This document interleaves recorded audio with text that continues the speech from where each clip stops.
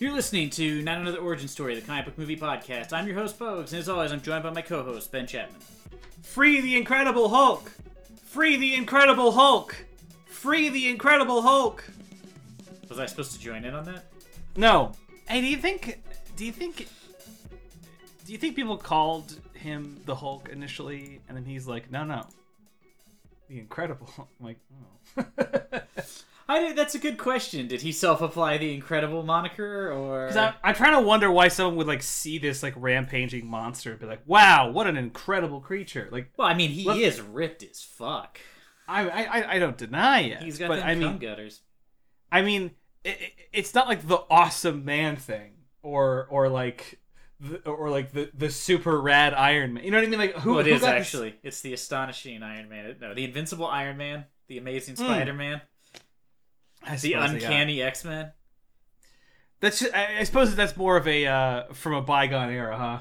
We don't really do that anymore. Yeah, they don't really usually call them. It's interesting that we had to Batman try and is world's greatest detective. We had to try and sell you on the heroes, despite hey, yeah, we got this guy. He's smart, intelligent, agile, and incredible fighter. But that's not enough. we gotta add some. We gotta add some fucking adjectives in there. This is always boring. Loved was Amazing Spider-Man and then Spectacular Spider-Man, and they were two different comic books published at the same time. Why did he need both? They were like, no, it's too good. Spectacular Spider-Man, the alliteration, we've got to do it. That alone probably led to decreased readership. Like someone new to comics confused, walked in, saw those two side by side on the shelf and said, "You know what? I think I'll get into sports. I think that's just easier." Is there a frat nearby I could join? Well, beer pong. Well, obviously, if you're hearing us, riff on the Incredible Hulk, that you must think, boy, we're ready for some MCU content. They're getting into another later MCU film. Some Ruffalo action. Did we ever do the Incredible Hulk? Like the first one with I know we did the one with Eric Bana. Did we ever do the one with Ed Norton? We definitely did, yes. Okay. All right, just checking. Continue. Sorry to interrupt you. No. I mean, it leads people to wonder, like, are we perhaps queuing ourselves up to talk about the She-Hulk television series? Well, we are talking about TV. That's right. We're talking about OG Incredible Hulk TV, not this knockoff streaming bullshit. We're talking when you used to have a pair of rabbit ears. As always, fuck out of us here. As always, we are tuned in to what everyone's talking about. And when I saw like Hulk trending and like Daredevil trending, I called up Pogues. Just to date us further, I still use the phone as a phone. But I called up Pogues. He called me up on my landline. Yeah, I spun the rotary until I arrived at his number, and I reached him. I had to crank the phone for a moment. And I said, Pogues, people are talking about the Hulk and the Daredevil and their showcase on TV. So we got to get in there. We got to do, what the people want. So I Pogues argued with me, and I said I won't hear it. And then and then I called him a manner of insulting names. Some of them very offensive. I can't even repeat them. I cut him down harshly, and he finally acquiesced, and now we're doing what the people want. Finally, we're finally. This is how we get our podcast off the ground. You know what I mean?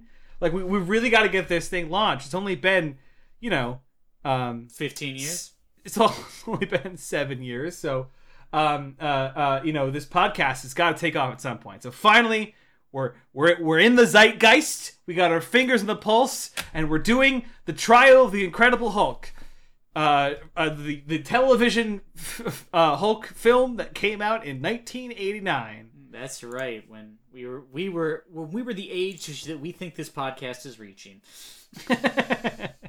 Speak for yourself. No, you weren't even alive, were you? No, I was. This is a phenomenal pitch that Pogues has brought me. Dropping the bits. Pogues tossed this one up in the air as we met in our writer's room to discuss the next episode, and I was like, what happened to you before the episode started recording? Where did this come from? But I'm thrilled because I was unaware it existed until now, and thanks to our good friends at Tubi, we're able to watch this, as are you. Yeah, anybody can on Tubi, the service which I don't know what the fuck it is or how it makes money, but it somehow has tons of movies on it. So the Trial of the Incredible Hulk, a bizarre film, if we can call it that. Directed and starring Bill Bixby. Yes, the best Hulk ever, let's face it. I love that direct star. That's pretty fucking incredible. To be on brand. And written by the writer of John Travolta's Phenomenon. So I mean, we're just in here for that movie where he thinks he's psychic, but he just has a brain tumor. Yeah, that's the one. Yeah. Which is Can you believe that was a movie that somebody pitched and then somebody paid a lot of money to make? Well, it was an autobiography. Gerald here also thought he was a genius screenwriter. Turns out it was just a tumor. Just a brain tumor. And thankfully, some of the fruit of that delusion is the Trial of the Incredible Hulk. Basically, some folks got together in a studio and said, we all love the unhinged action of the Hulk. But what if we brought in a somber tone and pinned him in a courtroom procedural in which he appears to be on trial for murder? It's a rough go when your main character is up for the actual crime of killing another human being. You might as well pitch the dentist appointment of the Incredible Hulk. You know what I mean? Like, I don't. The trailer did show him becoming the Hulk like 3 times during the trial. So this was also when they were trying to launch. These were like sort of backdoor pilots cashing in on the success of the Incredible Hulk TV show.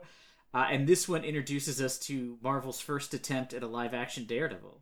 And there's either a sequel or a prequel to this one. I forget which one came out first, where they introduced Thor.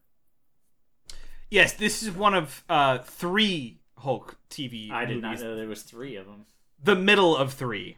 There is I think it's just the Incredible Hulk, and then there's the trial, and then there's the death of the Incredible Hulk. Oh. Ooh.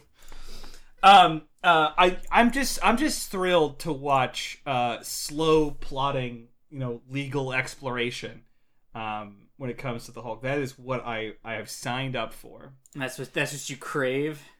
Yeah, I mean, this is probably the opportunity for the Hulk does his taxes to take off. The twist being, he actually washes his car, so it's pretty clever. The Hulk does his taxes, and in this one we introduce Spectacular Spider-Man. Yeah, Spectacular Spider-Man shows up. Not to be confused with Amazing. The Amazing Spider-Man. The Spectacular Spider-Man helps him buff out the wax on his... Oh, you gotta buff. Second coat. Well, I'm excited to do this. I have found like a renewed magic in these fucking god-awful dog shit like made for TV films. Dr. Mordred was inspired. If you haven't listened to that episode or watched that movie that can be, I think, found on YouTube. Yeah, I think that's where we watched it. Please do. It really is fascinating to watch. It really is something else. It is bonks. A movie that was originally a Doctor Strange movie that they then lost the rights to, but still released anyways. Not to use one of Pogues' catchphrases, but it was Soup's Bonks. So, I mean... Soup's Bonks. I'm talking tomato bisque bonks. Wait, is Get it on a shirt. Get it on a shirt. No, not a soup. And by the way, when I say get it on a shirt, I don't mean Soup's Bonks, this really relatable, usable catchphrase. I just want a drawing of you looking up as a thought bubble that says, is a tomato bisque soup? Is tomato bisque a soup? And that's it. No reference. That's the shirt that I want, please. It's tomato means kissing.